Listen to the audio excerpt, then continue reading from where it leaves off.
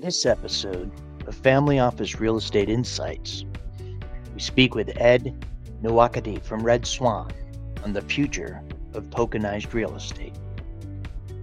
It allows investors to be able to buy into multiple shares of different types of real estate to diversify their portfolio this much more. So you're going to write bigger checks. This allows you to actually diversify even more for the same amount of money that you're investing as a family, right? And you do have that liquidity feature as well. So I think it's something that families really need to take a look at and dive into and see the opportunity. Now, you mentioned a word in there, and I want to back up a little bit. You said chain, on the chain. Now you're yes. Yeah, on chain, which you're talking about blockchain, right? Yes, that's just taking your physical real estate shares, which are issued in an analog form, and which is a PDF, and putting them on the blockchain so they now become digitized and have more digital components associated with them.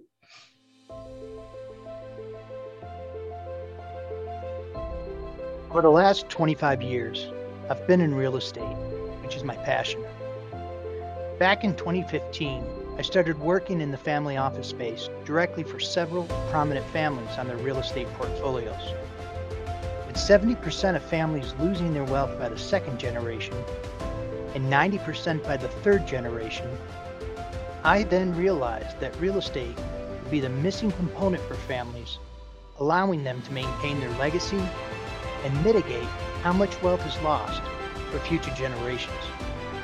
It was shortly after working for my first single-family office that I started interviewing successful real estate families and industry experts.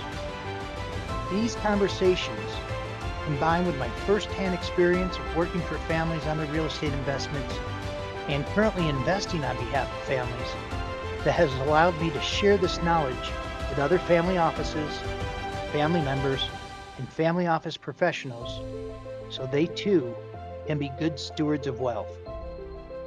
I'm DJ Van Kuren, and this is Family Office Real Estate Insights from the Family Office Real Estate Institute. So today we have with me Ed Nwakadi from Red Swan. It's a digital marketplace for real estate. And when we take a look at the various opportunities for families to invest, one that's really not on the top of the radar is crowdfunding. And, there's an evolution that's happening within the crowdfunding space. And that really gets into, the use of the digital marketplace. And so we've got Ed from Red Swan. Ed, thanks for being here. Thank you, DJ. Really appreciate it. This looks like a lot of fun. Yeah. So I'm glad that we're able to get together this morning and chat because, crowdfunding has really come up. It's less than 5% to families. And that's from our annual report that we do. We're in our fourth year right now, the largest family office real estate study in the world, actually. And, when we talk about crowdfunding, it's really evolved over time. And this is really what you guys are doing. It's the next step in the cycle is the way that I see it. Could you tell us a little bit about what you guys do, what it consists of, and let's start from there. Absolutely. Thank you. So Red Swan started in 2018, and that's really came after the SEC mandated that STO and security token offerings are now legalized for equity raising. But it also allowed for investors to now be able to democratize their investments in real estate. So Red Swan came out to really bring commercial real estate on chain, which allows both sides of the marketplace for sponsors to be able to raise equity by selling fractional shares of their real estate equity to accredited investors in the United States, as well as non-accredited investors overseas. But I think on a more practical level, from the family office position, as well as from the high net worth investor position, it allows investors to be able to buy into multiple shares of different types of real estate to diversify their portfolio this much more because it reduces the entry cost for most of these investments But then it also allows them to have the ability for an early exit option. Liquidity is very important for investments.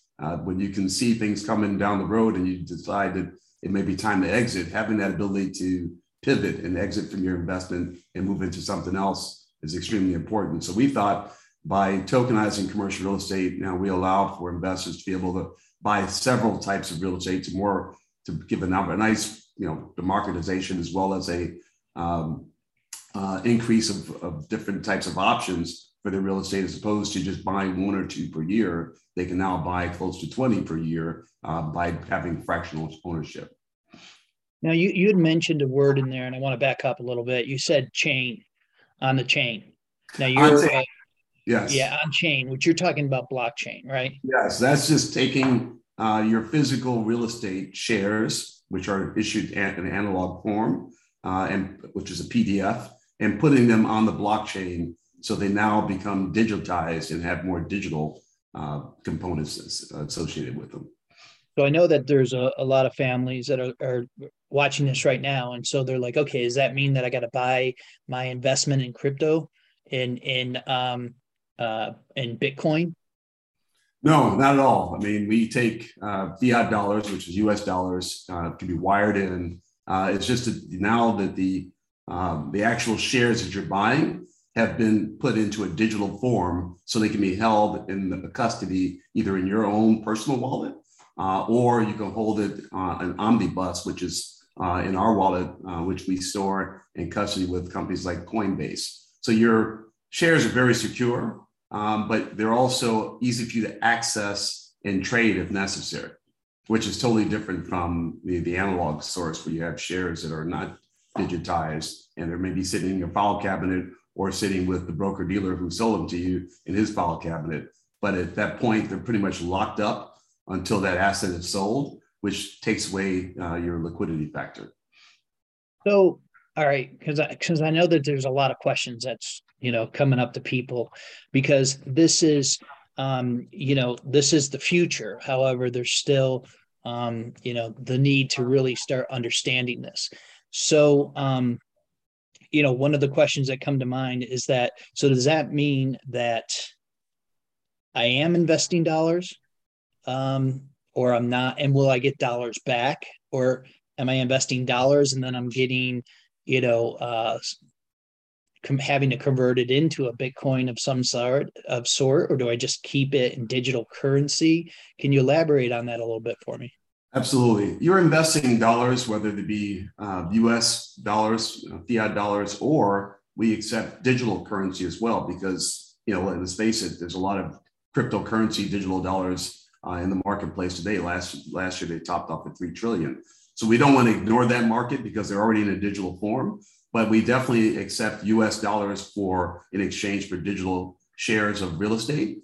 And if you would want to be paid out in terms of your dividends, be paid out in US dollars as well.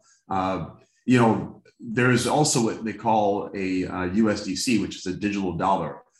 This is a stable coin, which is a digital currency that's pegged to the US dollar. So you could receive funds digitally that way. So you can start building your digital currency account. And there's no risk in terms of buying these digital dollars because they're backed by US dollars 1-to-1, and they pretty much hold their value at $1 consistently. So you can either have that form of currency that you buy and sell in, or receive your dividends in, or you can request for US dollars to be put into your account. And in that case, they could just wire money right to your bank account. Okay, so would it be safe to say that it's what it is no different than, let's say that we buy a piece of real estate in the US and, we've got a bank account, or I'm sorry, in the UK, we've got a bank account here in the US that has to convert over into euro, right? When we're making that purchase. So is that a good comparison to say, okay, it's still $1, but we're having to convert that for the acquisition, similar to if we had to, buy a property in Europe using the euro? That's true. So we can accept any form of currency, fiat currency, whether it be euro or But I guess the question is that when you're buying, if we go and buy a property over in the UK, we might have dollars, but ultimately that's purchased by the euro, right? And that's what I mean. So if we have dollars with you, it's just purchasing it in your currency. That's correct. If you have dollars and you want to buy something in Europe and you have to use euros, you convert the dollars to euros. That's right. Same thing here. If you have dollars, you want to buy digital assets, we can convert the euros dollars to a USDC, which is a digital dollar, and make that transfer. So we do that internally so that you don't have any currency risk at all. But we do that to make sure that our sponsors actually want to receive their currency in dollars as well. So if someone's wiring over euro, we automatically convert that euro into USDC and then credit our issuer's account with US dollars. All right, so let's go back and talk about, one of the advantages of public REIT are that you have that liquidity aspect, because real estate itself is a non-liquid asset, right? So there are often times that you do need to, you're like, okay, all my money is tied up in that property, right? And I can't get access to it.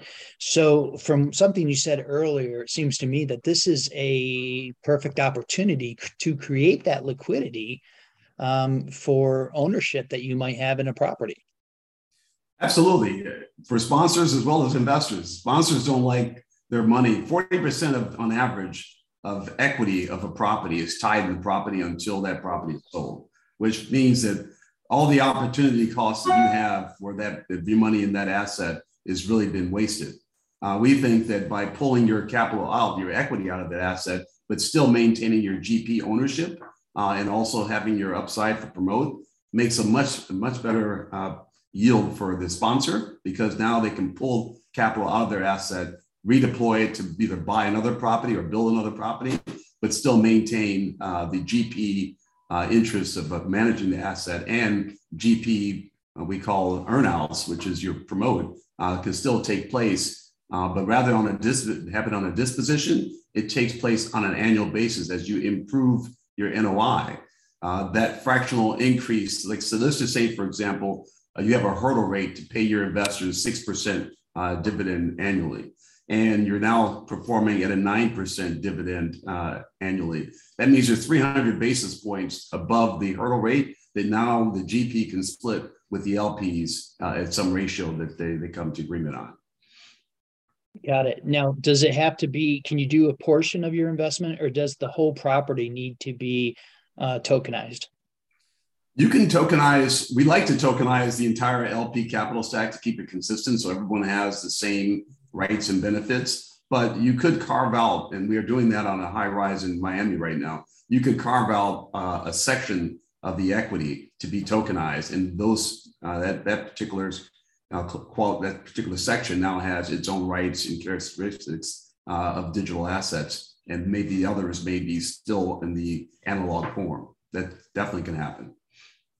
Got it. So what are some of the misconceptions that you hear or that people believe when it comes to tokenization of real estate? I think people always get it confused with cryptocurrency. They think tokens are Bitcoin or something related to that.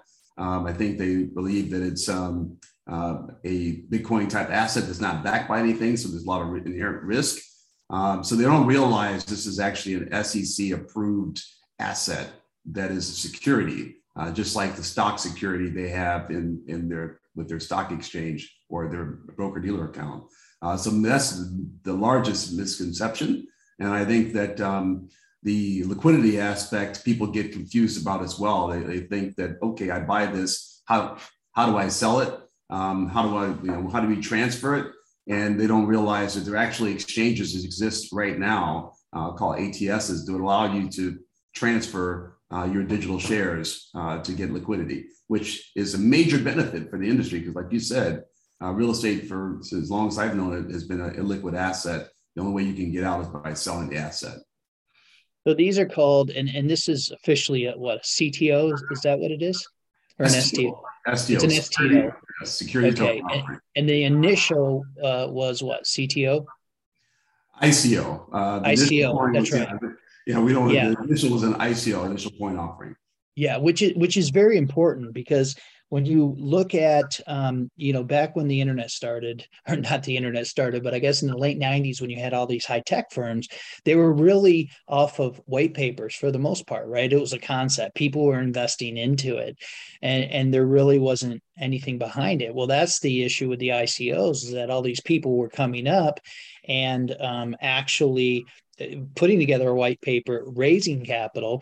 And there were reports of many companies that just went away. They took the money and went away.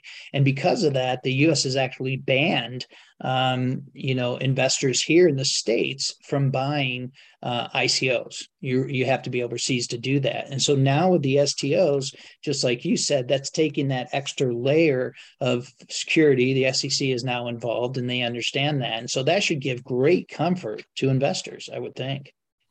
Absolutely. First, it gives a lot of protection to investors so that they just can't buy freely. First of all, we have to make sure that all the investors that we're selling to are accredited investors, which means they pass the accreditation test, which I know you know what that means, and most of your members know what that means as well.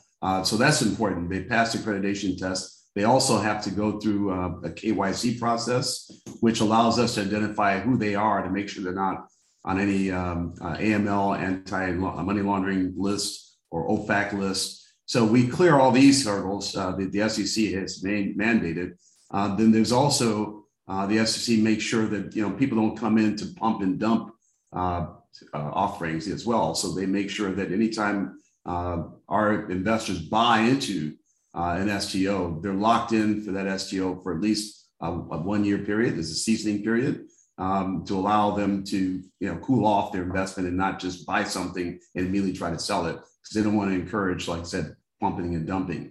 So these are the kind of constructs that the SEC has mandated for us to follow. And even when we design the token itself, the restrictions behind the token to allow for those movements to be kind of monitored and restricted.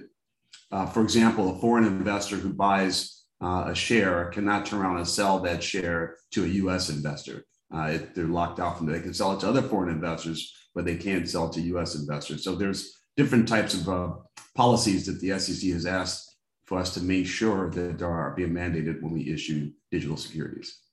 All right. So I want to get out, right? I've been in the property for 3 years. They're still holding it. They've got a 5-6 year plan. How are you valuing my ownership or my shares or my tokens, I guess you could say, coming into year 3? Because I'm looking to we're going to put it on the secondary market, right? And that's where that liquidity happens. So how do we value that? The same way we value it when we issue the shares. You start off by doing an evaluation of the project, appraisal value. So we know what the actual value is when we're going in. And then we take that value and divide it by $1 to be the minimum price point per share. So we now have these shares valued at $1. We kind of know what the forecast is because you've seen the financial statements and you know how this property is supposed to perform over the next 5 years, for example. Every quarter, the sponsors will give us their financial statements, which we now upload to the token. So every token holder can actually just click their token and they can see all the financial statements and all the corporate communication behind that token from the sponsor to the shareholders. And then you can actually look at the financial statements to determine where the value is now compared to where it was when you bought. And you can now see the value in terms of net equity value. You can just divide that into the number of shares you own. So that's an easy way of understanding. And we keep price points on Red Swan as well, but that's the easy way for you to understand when you bought it, what the value was and what the NOI was. And every quarter, when you're thinking about selling it, what's the latest NOI of this project to understand what kind of value price point wise you should put on there when you take it to the marketplace. Okay, so who's determining when you're taking it to the marketplace? Is it me? If it's my shares, is that me that's determining it? Or is it you guys? And if so, are you getting an actual appraisal? Are you getting desktop appraisal? Are you getting a just going off a cap rates? How do you come up with those numbers? Yeah, so you are the person who determines when you want to sell after your seasoning period. Like I mentioned, the Yep. 1 year, you're ready to sell. Yep. You would probably have the most recent quarter financial statements, so you know the Yep. performance of the property based on that. And then you would now have an ask price that you would like based on where you feel the value is. And then I Right. want to stop here and just say that there's a lot of that other technology that's being worked on, be coming into the market soon. A lot of companies are working on day-to-day valuations of security tokens based on other factors, AI factors of the debits and credits that are taking place on the bank on a daily basis, so that the cash position of the property every day. These things help you to further get a little bit more closely analyze the value based on yesterday's activity of the property, not just based on the last quarter. So there are ways that we're trying to bring that valuation a lot more clearer to the investor. But even without the what's coming down the pipeline, you can take the last quarterly financial statement and understand where the NOI is for that property, and then drill that down to the value of your shares. All right. So then I'm dictating basically this is what I'm willing to sell for, and then it's a matter of whether somebody in the marketplace is willing to purchase those or not. Right. At the end of the day, it's all about supply and demand. So That's right. you can put your price on $1.25 a share that you bought at $1, for example, and you saw that it's improved in value. So you think $1.25 is a good exit price. And the market maker now will cast it out to people looking to buy shares in real estate. And they'll now come back and say, yes, we agree $1.25, and they'll buy your entire allocation. Or they'll offer $1.20, and then you have to come back with an acceptance or a counter offer to that. So that's the way the liquidity it works right now. It's basically on broker dealers creating a open book order for your shares that you want to sell. The more, of course, the more leading you are in terms of price point, the faster you'll sell, and the more aggressive you are with price point, the longer you might have to wait. Right. So is there anything else? I mean, this is great. I mean, this is definitely the future, and this is the direction that things are going. So is there anything else that you'd want to mention that you think's extremely important before we finish up here? Yeah, I just think that family offices are great investors, and I think on average have at least 30% of their investment in real estate. And I was just reading a few days ago that looks like that's going to be increased from like 37% into real estate, hard assets. And I think that's wonderful. And I just think that this now allows them more flexibility with making their investments. So like I said, in 1 year, if a family office is lucky enough to invest in 5 projects for the year, and their minimum investment was, let's say, $2 million per investment, now they can actually take that same $10 million and divide it into 100 properties, which further, I think gives them better dollar cost averaging, but also gives them a better portfolio of diversification, which I think helps their performance overall. Also, having the ability to monitor and exit if necessary, or just see if there are opportunities to buy more at a lower price and start trading within the shares they own, it enhances their ability to make future profits. And I think that's something they never had an opportunity to do before. So, yeah, I think we just wanted to make sure the family office is very clear that this is exactly the same kind of product you're buying every day. It just comes in a different format, which is digital. Digital, as far as I'm concerned, is better than non-digital in almost every capacity. Everything that's gone digital goes for a reason, because it's faster, better, cheaper, and more efficient. And the same thing for digital shares of real estate. Buying into digital real estate shares is faster, easier, much better, much more efficient for them. And now it comes with liquidity options.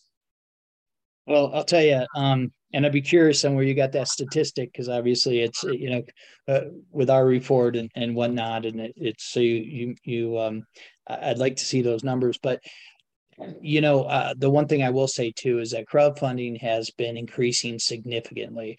In fact, one of the main crowdfunding sources, they've tripled basically what they've done on a capital raise over the last, from what they were doing 3 years ago to what they're doing now, is significantly more. And a lot of, with families, it's the younger generation that really has grasped and take down this technology, right?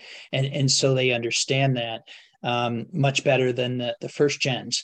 And so it's an evolutionary process, just like with what you're doing. And in fact, I've talked to all the crowdfunding sources that's been around for years, and not one has taken the step that you have. So I really see that you're ahead of the curve, and you're actually, being a market maker, I guess you could per se. And so, Ed, I want to thank you for being here and chatting about it, because it's a really it's something that, like you said, it's utilizing blockchain, it's utilizing current technology, and it provides liquidity. And one of our board members, actually, Joe Pagliara, who's the head of real estate at University of Chicago Booth, he said that, a proper allocation or diversification of a portfolio is really 15 properties. And you either have to get that through, you really either get that through a fund, or you have to invest in a lot of different properties. And typically, when you're doing it directly into the deals, you're going to write bigger checks. This allows you to actually diversify even more for the same amount of money that you're investing as a family, right? And you do have that liquidity feature as well. So I think it's something that, families really need to take a look at and dive into and see the opportunity. And with you guys at Red Swan, I mean, you've got a great platform. And we encourage people to actually go on and take a look at Red Swan, see what's available. Ed, thank you so much for being here today. We appreciate it, and we'd love to have you back to keep us abreast of how things are going on a go-forward basis, because we like to have industry leaders and telling us where we are and what the direction is, and you're definitely at the top of our list when it comes to tokenization. Thank you, DJ. You're absolutely right about this is really for the younger generation that's taking over. There's going to be a huge transfer of wealth over the next 10 years. We realize that, and it's moving towards technology every day. We're seeing customers, not just the owners of these properties themselves, but they're bringing their siblings on board to talk with us, because they realize they're going to be the ones inheriting the property, and they want to understand the new ways of handling their technology and handling the transactions. And most of these younger generation, millennials and YXers, all the younger generation are using digital formats. They're using their cell phones. They're not going into the broker dealer's office and sitting down filling out forms. If it can't be done with the cell phone, they're not really interested. So I think we all have to kind of adapt and pivot towards technology and take advantage of it, because it is much easier. And Red Swan is really trying to make sure that, a family office doesn't have to go flying around the world to go find properties. We can bring these quality assets right to their doorstep, right to their cell phone, and make them have a much more pleasant and faster transactional experience. So thank you very much for letting me be on this show with you. Well, like I said, we'll ask you back so we can get an update. So Ed, thanks for once again being on the show, and let us know how things keep going. Thank you. Take care, DJ. Have a good weekend.